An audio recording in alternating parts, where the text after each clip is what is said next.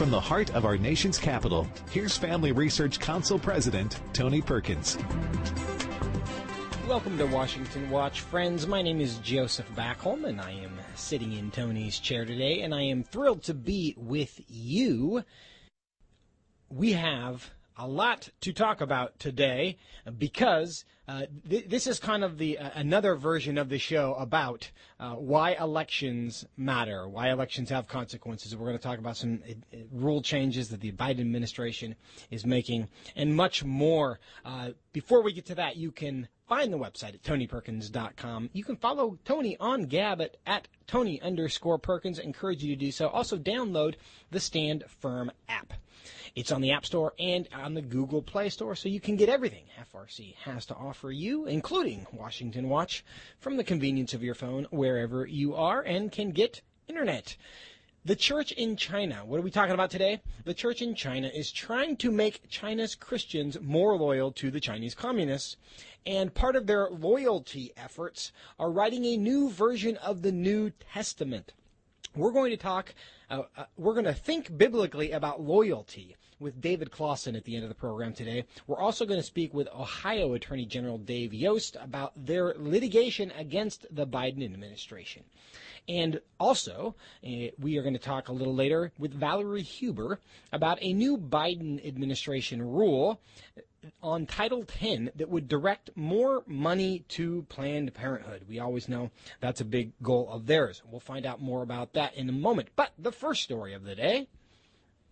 We believe that we have to do the research that it takes to make sure that we're incorporating innovation and getting all of those types of treatments and therapies out there to the American people. That is the voice of HHS Secretary Xavier Becerra.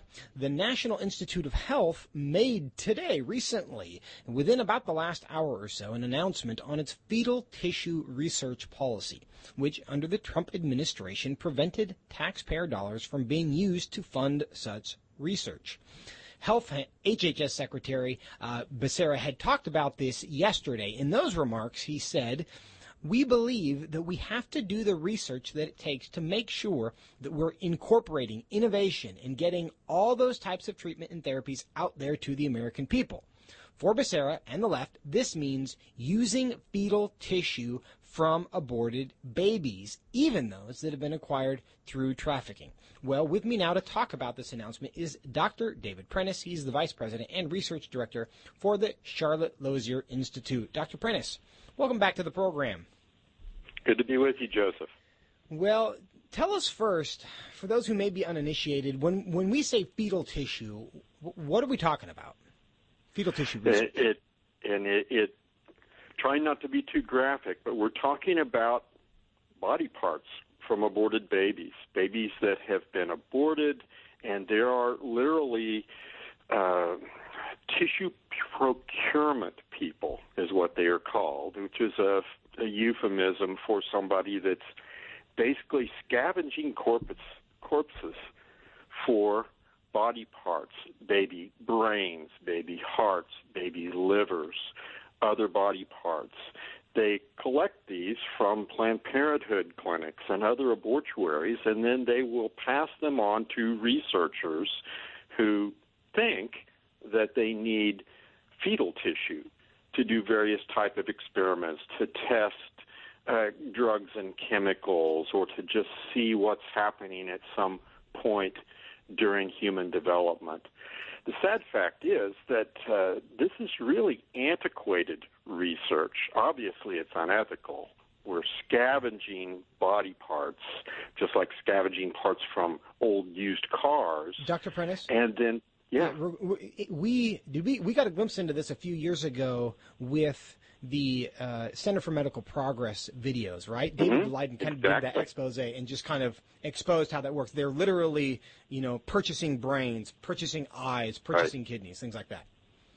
Right, and in fact, they were misleading many women who went in with informed consent forms that said something like, aborted fetal tissue has been used to research and cure AIDS, diabetes, HIV, and a number of other things, which obviously weren't true. So they were misleading, misinforming in terms of the consent women would, thinking they're doing something that might have a good benefit, sign over the corpses of their aborted children. And then, as I mentioned, they're taking these brains and kidneys and other organs and parting them out, selling them, literally. So what is the policy that they have announced today? What does it do? Well, let's first look at what the Trump administration had done. They had shut down what's called intramural research with fetal tissue, meaning government scientists at NIH and other government labs.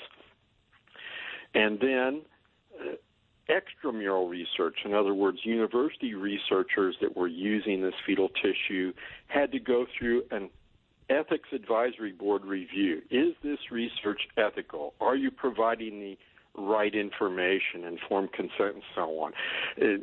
Full disclosure, I was on that ethics advisory board last year. We looked at 14 grants and contracts, only one of which came even close to providing any sort of ethical oversight. We rejected all the others. So the Trump administration was shutting down fetal tissue research and, more importantly, taxpayer funds. Your and my taxpayer funds being used to do that. Well, this started with the Trump administration over 2 years ago.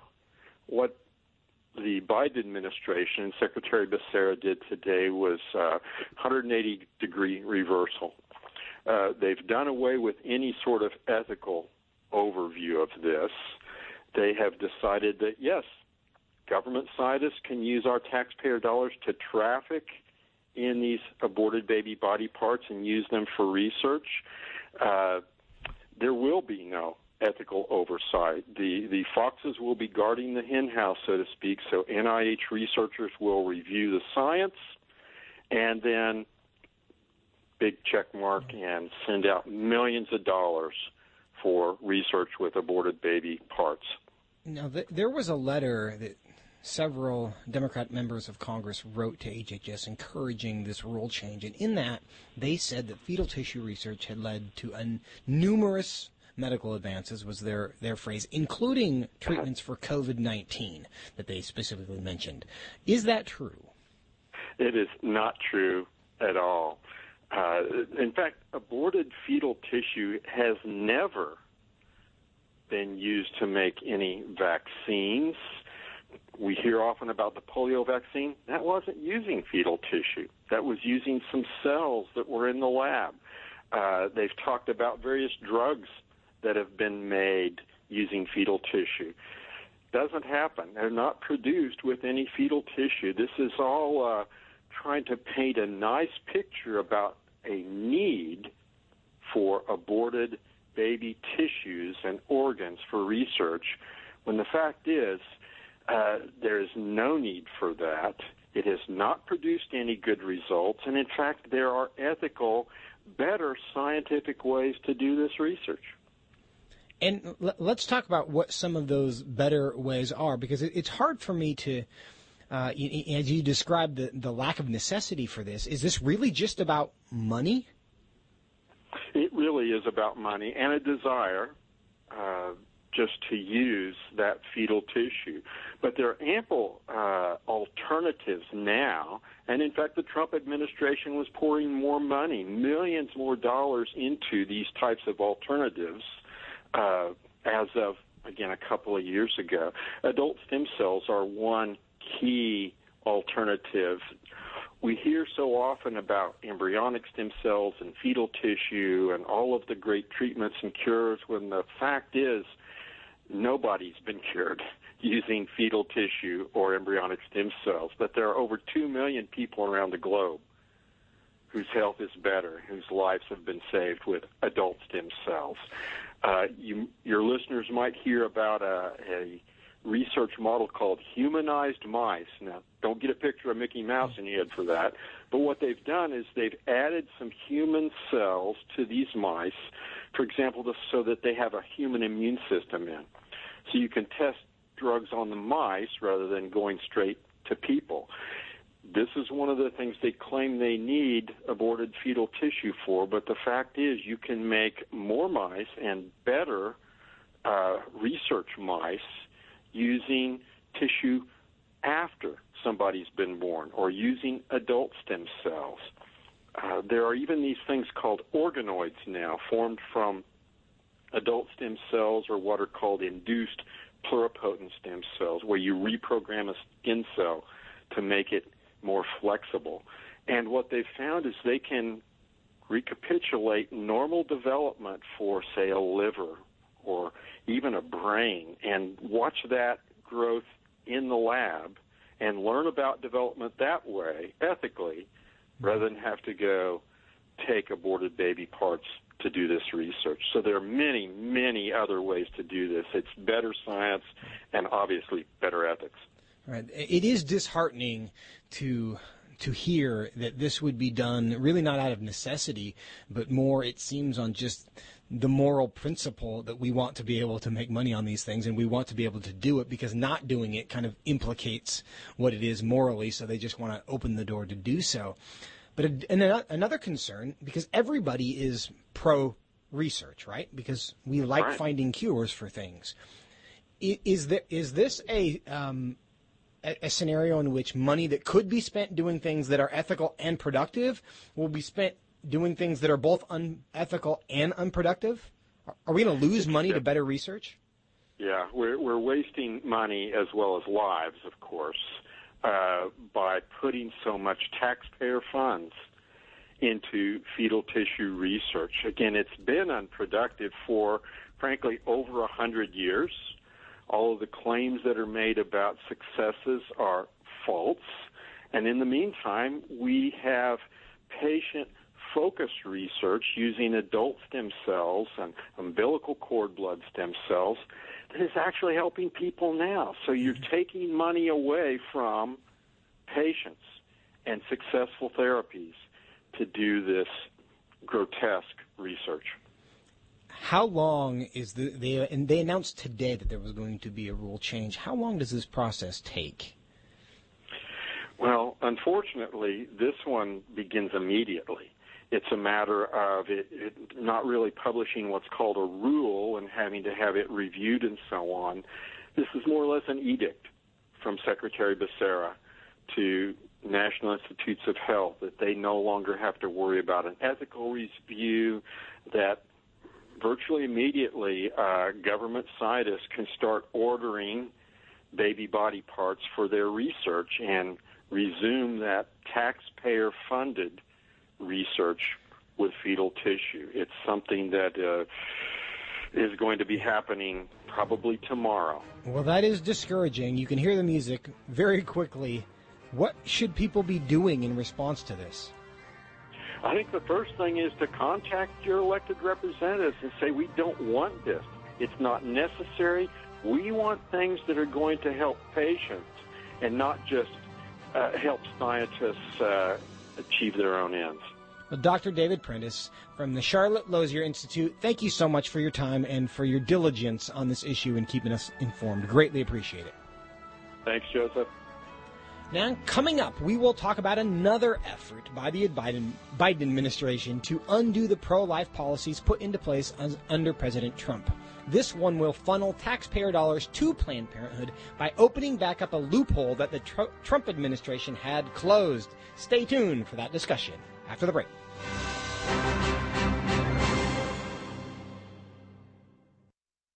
Hey, Matt. Hey, Hannah. What's going on? Why so gloomy? Well, I'm a little disappointed. I had a lot planned to do during the stay-at-home time, and I just didn't do it. Oh, yeah? What did you have planned that you didn't get to do? Well, I was actually hoping I would finally be able to get time to do a regular Bible reading routine, and I started a couple of times. I just didn't stick with it. Don't be too down on yourself. Starting a new routine can be hard, but one way to help is to join in with others and to have a good game plan. I think I have a good solution for you. Oh, yeah? Tony Perkins and FRC are doing a 2-year study in the Word. They have it all mapped out. When did they start? I would be so far behind. Oh, that's not a problem. You can literally jump in any time. There's a daily reading, just a couple of chapters a day, with questions to help you think about what you're reading. Nice. Where can I find this? Go to frc.org/Bible, and you can get started. Where's that again? frc.org/Bible. Got it. Checking it out now. In our time, North Korea remains one of the world's most mysterious countries. Unfortunately, what we do know about North Korea indicates the country is also one of the world's worst abusers of human rights, including violations of religious freedom. The North Korean regime has engaged in an intense crackdown on religion for decades.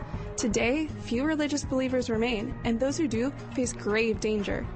The secretive nature of the regime, nicknamed the Hermit Kingdom, makes it difficult for American leaders to address these human rights issues. Yet, even though options are limited, the gravity of the situation calls on Western countries to take every action possible to relieve the suffering of the North Korean people, a people who have no chance of speaking up for themselves. To learn more about this important issue, check out FRC's publication titled North Korea, the World's Foremost Violator of Religious Freedom. To access the information you need to stay informed, including a list of policy proposals, go to frc.org/North Korea.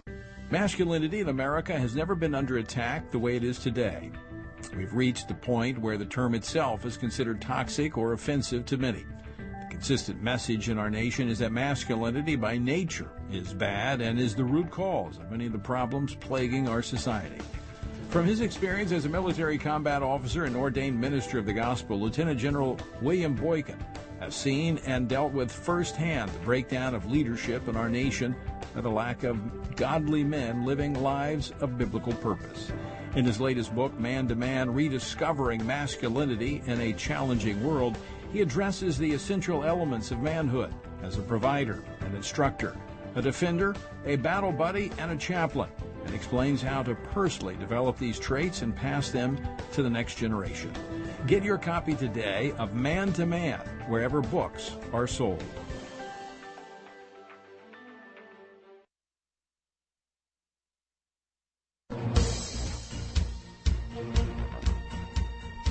Welcome back to Washington Watch. Joseph Backholm in for Tony today. The Biden administration is moving to revoke Trump-era changes that prevented groups like Planned Parenthood from taking funds from the Title X program at clinics that perform abortions.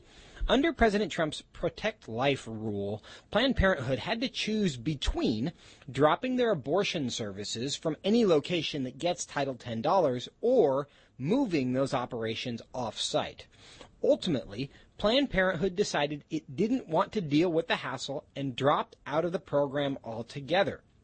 But now, the Biden administration is looking to overturn the rule and let more tax dollars flow to its friends at Planned Parenthood. With me now to talk about this is Valerie Huber, who basically wrote the Title X rule for the Trump administration.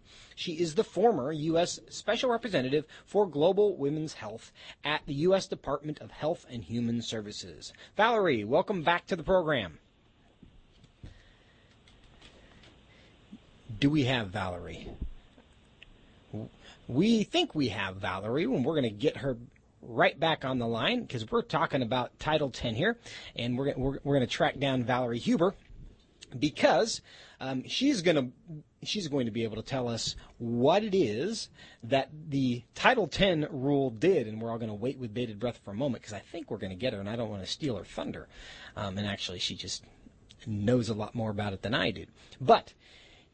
Title X is a rule, and this is interesting how Planned Parenthood responded to this because I referred to this just a moment ago. But Planned Parenthood did something that was surprising to some, but also may have been principled in the fact that Planned Parenthood decided, forced to choose between money and abortion. What did they choose? They actually chose abortion. And there's this long conversation about what Planned Parenthood values more, money or abortion. In this case, because of this Trump administration rule, they made the choice that they were going to prefer abortion to money. And now I think we have Valerie with us. Valerie, welcome back to the program. Hi there. We had a bad connection. Sorry about that. No trouble at all. It's the internet, and I actually always tend to blame Zuckerberg or somebody in the in the internet space who's spying on us and doesn't want us to talk to each other because they interfere in all sorts of ways. But catch us up here a little bit. Tell us a little background on Title X and what it did and why this rule change matters. Well, it matters a whole lot. And the Biden administration is turning into an advocacy organization for Planned Parenthood, aren't they? What we tried to do under the Trump administration was to make sure that women who needed family planning services, particularly those who are economically impoverished, would get them, but it wouldn't become a spigot for referring to Planned Parenthood or other abortion providers. We aren't surprised that the Biden administration turned this around, but it was really interesting looking at their revised proposed rule. They even quoted Planned Parenthood in their need to do fundraising under the Trump administration to make up for what they lost in Title X as an example of how revising the rule would be a cost savings. What? A cost savings for who? For Planned Parenthood having to fundraise versus get $60 million a year from us, the taxpayers? Are you saying that the Biden administration effectively views Planned Parenthood as an extension of the government, and because it had to fundraise, we have to backfill that? That's what it sounds like, yeah. It's crazy. Well, it is a cozy relationship. It's a very cozy relationship. I also noticed something else. Under the Trump administration, when we put in a proposed rule for Title X, we had over 200,000 comments. We kept the comment period open for 60 days. 99+% of those were those who were opposed to the rule. And we had to read every single one of those comments. I looked at how many people had put comments in so far this morning, and there were less than 20. So we really need to make sure that there are plenty of comments specifically giving the reason why this is a bad idea, and it needs to be by those who value life, who care about poor women getting services, but not using our taxpayer dollars to promote abortion. That's a really important point, and I'm glad that you have highlighted what I think is a sobering statistic, but in so much of public policy and government in general, the side that cares the most wins. And when we are not even bothering to communicate with our elected officials, it makes it a lot harder to get what we want from our elected officials. How can people make a comment? How can people contribute to this conversation? Well, they need to go on the Federal Register. All they have to do is really do a search for Biden's Title X rule, and it'll come up. And they just click something, make a comment. And I want to tell you, as the person responsible for reviewing all 200,000 of those comments, along with my colleagues, even oppositional comments can make a difference because it makes us think of things that we hadn't considered. So your listeners don't need to think that it's necessarily futile. And not only that, the Biden administration needs to hear from pro-life Americans what matters to them, and they need to register. They only have 30 days to do it. We gave the electorate 60 days. They've only got 30. This is a quick turnaround, and we need to show up. Well, that's a great point. Sounds like they are trying to fast track it. How long is this process going to take before they can change the rule and start funneling more money back to Planned Parenthood? Well, they have a very quick turnaround, and it's going to be easy to make that turnaround if they only have 100 comments. If they have 200,000 comments, it's going to take them a lot longer because they are required to review every single one of them. They want the final rule out by the end of this fiscal year so that they can start the spigots again to Planned Parenthood. Well, Valerie, I mean, this is a really good point, and I think everybody listening out here, take this in mind. We go to the Federal Registry and look for Biden's Title X rule. Is that correct, Valerie? Is that how we should find that? That's right. Yep. And let's clog up, throw a wrench in the works, and let's delay this until we get another election. Valerie Huber, thank you so much for taking your time and letting us know what we can do to make a difference. Really appreciate it. Thank you. Thank you.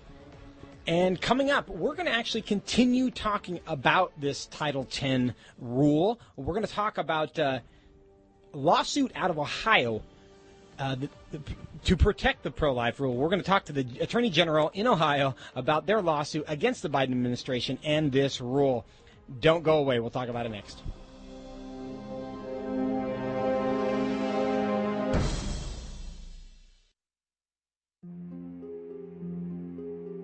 The history of religious persecution in China is extensive, and many are not aware of the current oppression of religious groups taking place there. China restricts religious practice and oppresses religious minorities on a sweeping scale.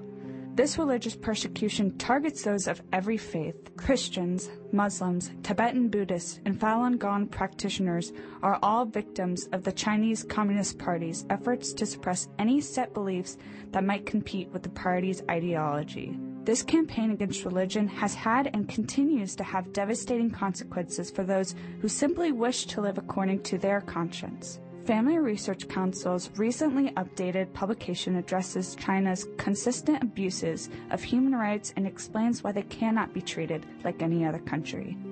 Learn more about this issue by visiting frc.org/China. Oh, man. What's wrong? I just missed Washington Watch with Tony Perkins, and our congressman was going to be on the show today. Oh, that's not a big deal. What do you mean? Well, you can always catch the replay of the day's show. How's that? With the Stand Firm app. Yeah? Yep, you can catch that day's program and so much more. You can contact your elected officials on campaigns and policies that are important to you with the Take Action tab. You can listen to Washington Watch with Tony Perkins live and play previous episodes while conveniently going about your day. You can access the Washington Update, informative blogs, tweets, and critical campaigns on the main feed, so you can stay up to date on local and national news. Wow, I definitely use that. How do you find the app? Just visit frc.org/app and download, or search Stand Firm in the App Store. Okay, that's Stand Firm. Yep, Stand Firm. How do you know all this? Because I'm a SageCon, but that's another story. Huh?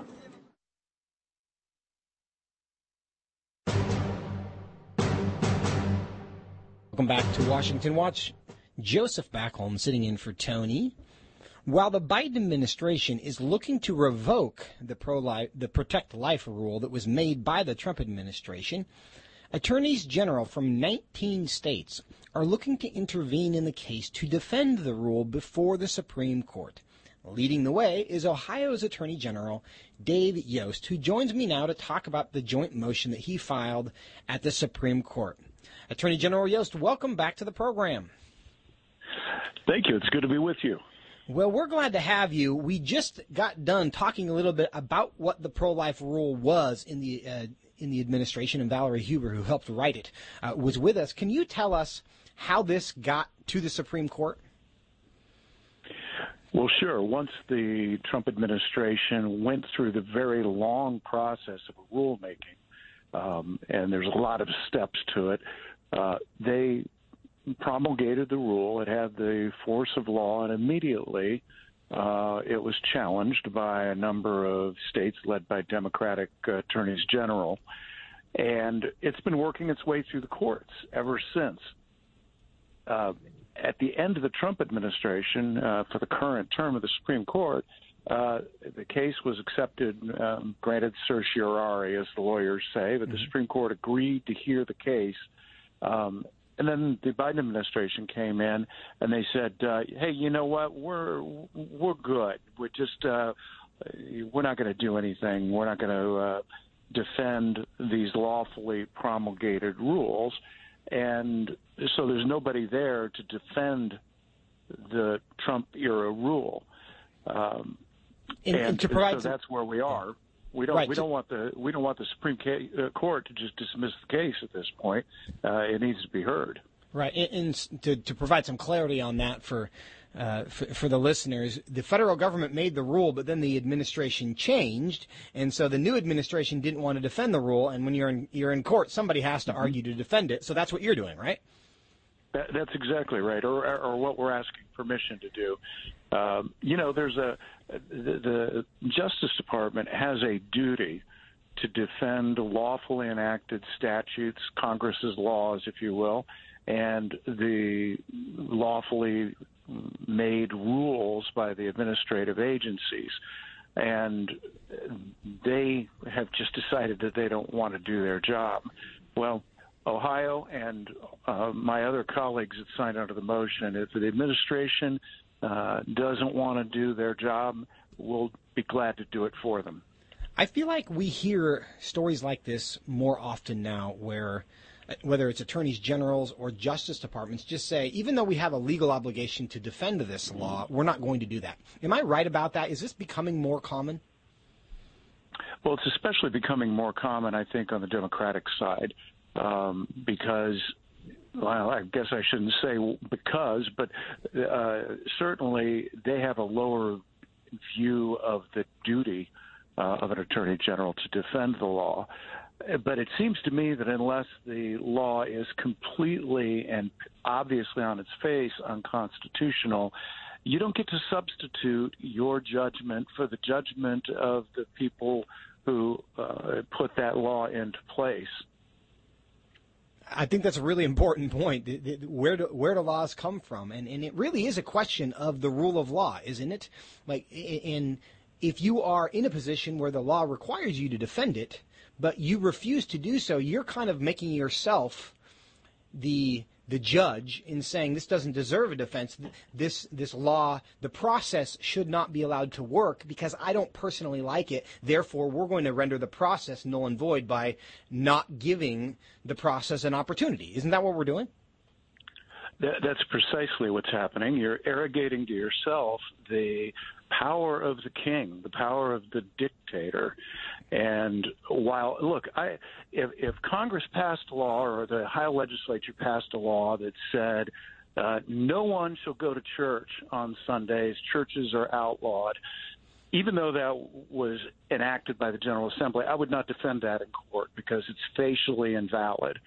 But a lot of these other laws and rules are within the normal debate about what is and isn't, and that's why we have courts, and that's why you've got to we need to establish in our country, not just in a law, but I think in an awful lot of ways, the idea of duty. How often do you hear about anybody talk about duty outside the military? And yet it's really a bedrock principle for civil society to be able to operate. I think that's a really powerful point, and the benefit. It's the same reason we give defenses to people who we think might be guilty, because the system, by not having one person unilaterally making the decision that they're guilty or one person unilaterally making the decision that it's unconstitutional, we all benefit from the system that's intended to protect all of our rights. Now, one more question. How is the rule change going to affect this litigation? Well, ultimately, they're going to promulgate a new rule, but remember, that takes time. There's a federal statute that governs how you make a rule, and you have to draw it up, you have to put it out there in public, and it's going to take a while. In the meantime, the rule that's already in place ought to be honored. It ought to be honored, and hopefully it will prevail because, again, there's going to be another administration, and there's going to be another rule change, isn't there? Exactly. Thank you so much, Attorney General Yost from the great state of Ohio. Appreciate your time, and we appreciate your willingness to step in on our behalf on this rule. Godspeed to you. Thank you. Stand firm. And we will stand firm, and we're going to talk about that after the break. We're going to have a conversation, one of my favorite conversations of every week, with David Clausen, and we're going to think biblically about loyalty. We just talked about duty. What are we supposed to be loyal to? Loyal to ultimately. That's the conversation we're going to have coming up right after the break. Get a trusted perspective on the news of the day every day. Listen to Washington Watch with Tony Perkins to get honest and in-depth commentary on what's going on in our nation's capital and around the world. Join Family Research Council President Tony Perkins live every weekday on over 800 radio stations across the country. Or listen to the show when it works for you by visiting TonyPerkins.com. On the show, you'll hear from guests like Ben Carson, Senator Josh Hawley, Representative Vicky Hartzler, Molly Hemingway, Pastor Jack Hibbs, Dana Lash, Sissy Graham Lynch, Pastor John MacArthur, Eric Metaxas, Albert Mohler, and more. Tony is joined by leading political figures, pastors, and policy and culture experts who will inspire you to be engaged and informed on the important issues facing America. For a Christian perspective on the news of the day, tune in to Washington Watch with Tony Perkins at TonyPerkins.com. Ever since the Supreme Court handed down its infamous Roe v. Wade decision in 1973 that legalized abortion nationwide, a national debate has raged over whether the government should fund abortion. In 1976, Congress banned taxpayer funding of abortion and Medicaid by passing the Hyde Amendment. Several states have followed suit, passing their own restrictions on abortion funding. However, because government funding is a complex system of joint federal and state programs, completely banning taxpayer funding for abortions and abortion businesses like Planned Parenthood is challenging. There is still much work to be done to free the American taxpayer from funding the horrific practice of abortion. Family Research Council's new publication clearly explains the Hyde Amendment and why we need to keep it in order to save taxpayers from being forced to fund abortion. Access this important information by visiting frc.org/Hyde. What's on your daily or weekly reading list? Are you looking for honest and informative commentary from fellow believers on the current issues facing our culture? Family Research Council has just the thing. Check out FRC's blog at frcblog.com. The content on our blog is written by our policy experts as well as outside contributors. On our blog, you can read about a wide variety of topics, including religious liberty, life, marriage, family, sexuality, public policy, and the culture. Read up on some of our latest titles like 4 Disturbing Trends in Religious Freedom Worldwide, Legitimizing Looting Jeopardizes Liberty for All, The Media Still Doesn't Get It, Conservatives Tend to Vote Conservative, and more. At Family Research Council, our mission is to advance faith, family, and freedom in the culture by helping you live out your faith and to stand for truth. Our blog is here to help you do that. Stay informed and get the resources you need at frcblog.com.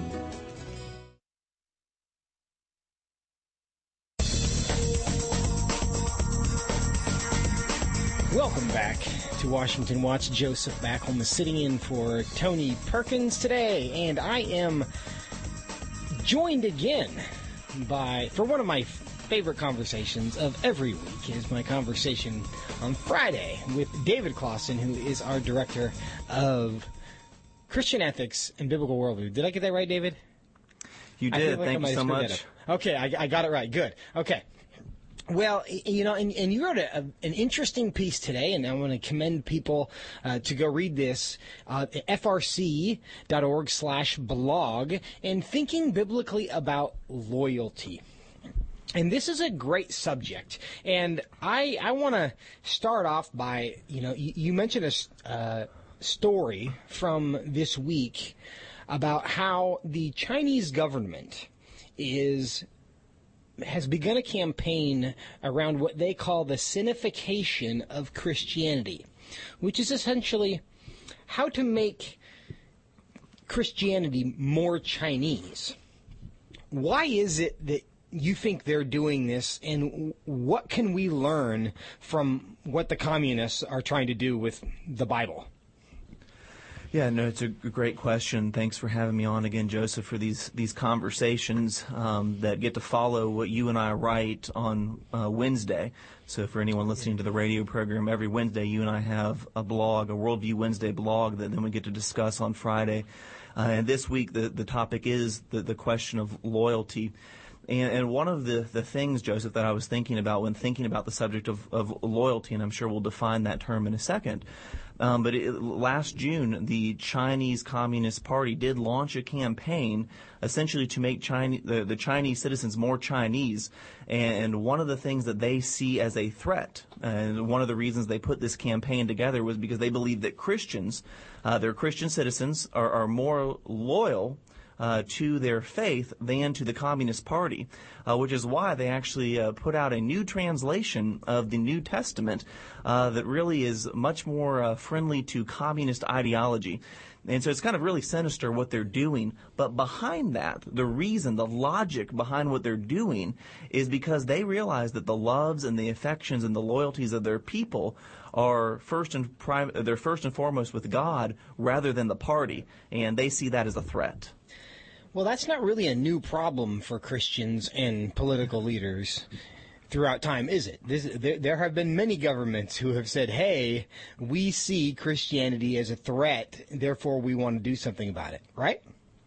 Oh, absolutely. And one of the recent examples that I think of in the last century was with the Confessing Church, Dietrich Bonhoeffer, and the Barmen Declaration. It was the the German clergymen in Germany when Hitler was coming to power, and they put out a statement that Hitler saw as an absolute affront to his authority. And so Christians throughout time, throughout regions, have always had to remind governing authorities that, yes, we're called to be subject to the authorities, but our first and foremost loyalty lies with our Lord and Savior, Jesus Christ. And that's exactly right. And I think that what Christians can take away from this, and we could do hours on the historical examples of how governments and the church have come into conflict and why that is. But I think the truth in all of this is the fact that Christianity does indeed challenge people's loyalties, that you can have only one ultimate loyalty, and when a government wants your ultimate loyalty, as the Chinese government does, Christianity is a threat. Now, the beauty of governments that have grown up under a Judeo-Christian framework is that they visualize the government that did not demand that.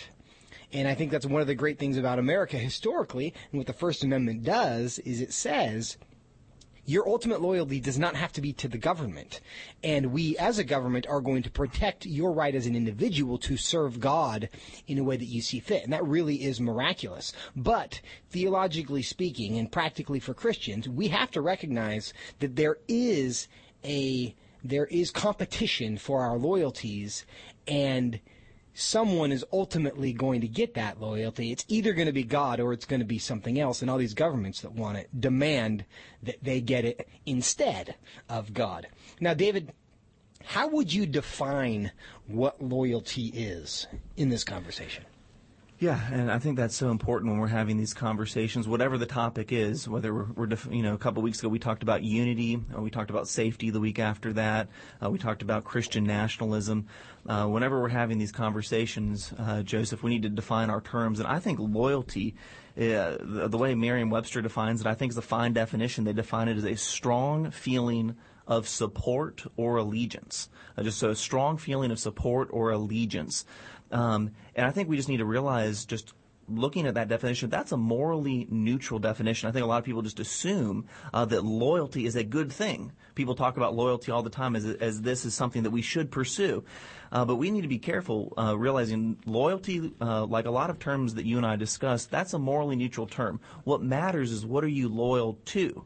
I remember this is the discussion we had about unity. Unity is morally neutral. It depends on what we're being unified around. You can be unified around morally praiseworthy causes and some really evil and reprehensible causes. Same thing with loyalty.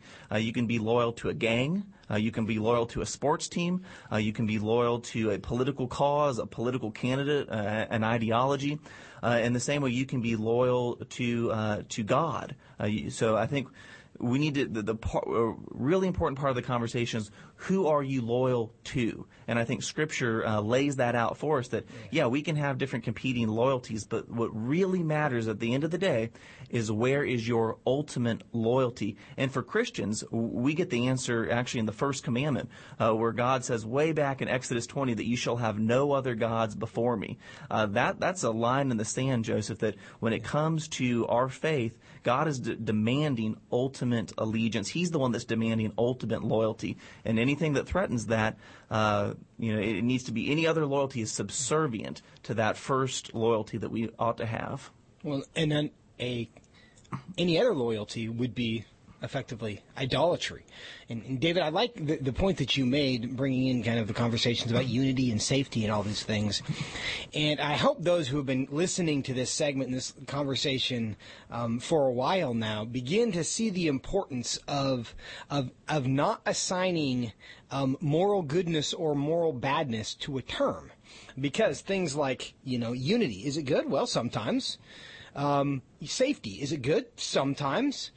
Loyalty, is it good? It can be. How about hate, discrimination, all these things where we have kind of this emotional reaction to these terms because they have been defined and kind of loaded by the culture. Is hate bad? Well, not if you hate the things that God hates. Is discrimination bad? Well, not if you're discriminating against evil and stopping that from happening, right? And so in example after example after example, we see how language gets loaded and abused and manipulated so that we end up agreeing with sentiments without really understanding what we're agreeing with. Because, again, the devil is in the details in all of these conversations. Sometimes things are good and sometimes things are bad, and ultimately God is the one who determines whether something is good or whether something is bad, because hate is something that God experiences. Discrimination, loyalty is. Well, and actually about that, I want to go there next. Does the Bible talk about loyalty? Yeah, it does. And before I answer that, Joseph, I'll just briefly say I just want to underscore what you just said. It's so important in these conversations to understand, that words have meaning. And as Christians, we read God's Word and we understand that there's actually meaning in those words. When we read the Bible, we don't want to interpret our own meaning into the text. We want to ask the question, well, what does this passage actually mean? How does God want it to be interpreted? Mm-hmm. I think it was last week, the senator from New York, Christian Gillibrand, put out a tweet that was widely mocked saying, about infrastructure. Infrastructure equals childcare. Infrastructure equals, a bunch of things that frankly did not mean infrastructure. Everything is infrastructure. Everything was infrastructure, and it makes the term literally meaningless. It doesn't mean anything anymore, and that's why, again, it's important for this discussion about loyalties to realize, well, loyalty in and of itself, it's morally neutral. It just means allegiance or strong feelings of support to someone. And so with the Bible, absolutely, to your question, what does the Bible say about loyalty? Well, let's go to the Sermon on the Mount, Matthew chapter 6, verse 24. Jesus himself said, "No one can serve two masters, for he either will hate the one and love the other, or he will be devoted to the one and despise the other." So we're going to have different levels of loyalty in our life. We're going to be loyal to our family. We're going to be loyal to our employer. But again, our ultimate affections, our ultimate love, that needs to be directed towards God. And we could give other examples in the Bible. The one I go to, Joseph, is the word Joshua. When he was talking, he assumed leadership from Moses, and he was going through the law with the people, and he said, today, choose this day whom you will serve. But as for me and my house, we will serve the Lord. What he was telling the people is ultimately your loyalty, your ultimate allegiance needs to be with Yahweh, the God who has led us out of Egypt and now is leading us into the promised land. So there's all sorts of examples we could point to in the Old and New Testament that speak to where our loyalty and allegiance needs to be as followers of God. I think those are good examples of loyalty. Another one I think of, David. His relationship with Jonathan is one that is often this biblical illustration of friendship and certainly loyalty. Also, his relationship with King Saul, and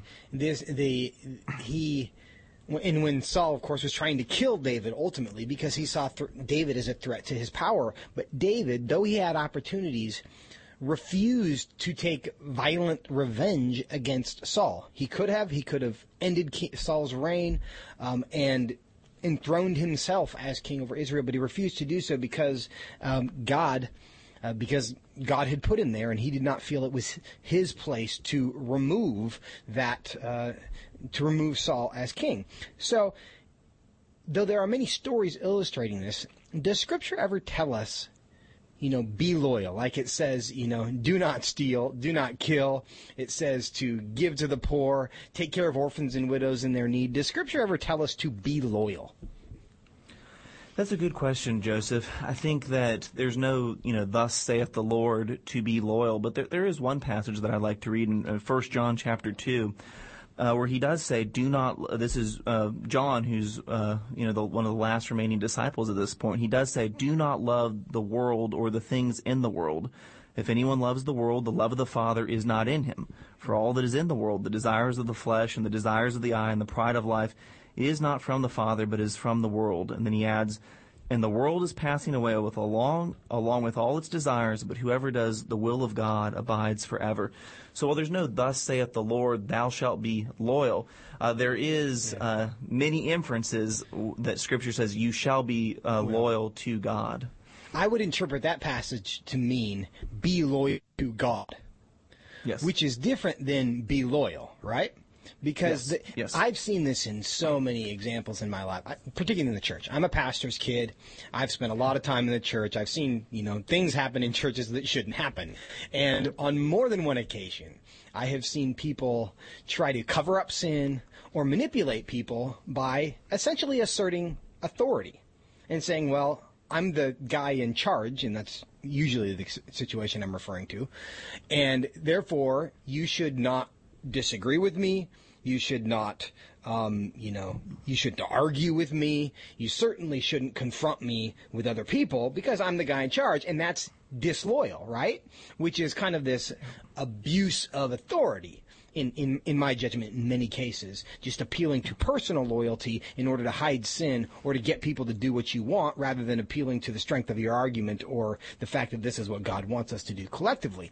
So I guess the point I'm trying to get at in the passage you just read there in 1 John is God does repeatedly tell us, don't have any other gods before me, but in various ways, which is a way of saying be loyal to God. But he doesn't say be loyal because he doesn't want us to generally be loyal. He wants us to love what he loves, hates what he hates. And David, I'm going to ask you this question another way.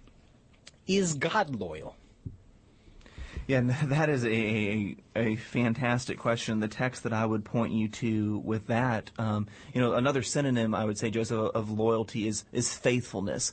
And the Hebrew word that you find over and over again is hesed, that God is his loving kindness that he shows towards his people. In 2 Timothy 2:13, Paul actually says that being loyal to his people is actually intrinsic to God's own character. 2 Timothy 2:13, Paul writes, if we are faithless, he remains faithful, for he cannot deny himself.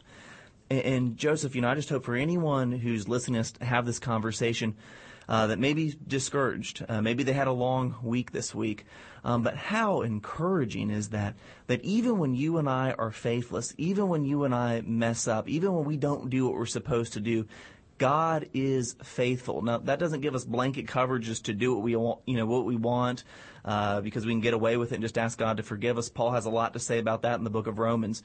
But even, when we do slip up and make a mistake, Scripture tells us that God's posture towards his people, those who he has called to himself, is one of love and of loyalty. He is loyal to us. He's devoted to us. And if you ever doubt that, if there's a Christian listening to us right now have this conversation, if you ever doubt God's love for you, just remember the cross. It was only a couple weeks ago when we celebrated Easter. And if you ever doubt that God is faithful or loyal to you, just remember the cross. Remember that empty tomb that we just celebrated just a couple of weeks ago. So, Joseph, emphatically, the answer is yes. God is faithful to his people. Amen. David Clausen, thank you again for your time. As always, it is a blessing. Really appreciate you being here. And for the rest of you, as you slide into your weekend, remember that God is faithful. God is loyal. You cannot walk away from him. He is always with you. Be encouraged by that. Have a blessed weekend. Washington Watch with Tony Perkins is brought to you by Family Research Council and is entirely listener-supported.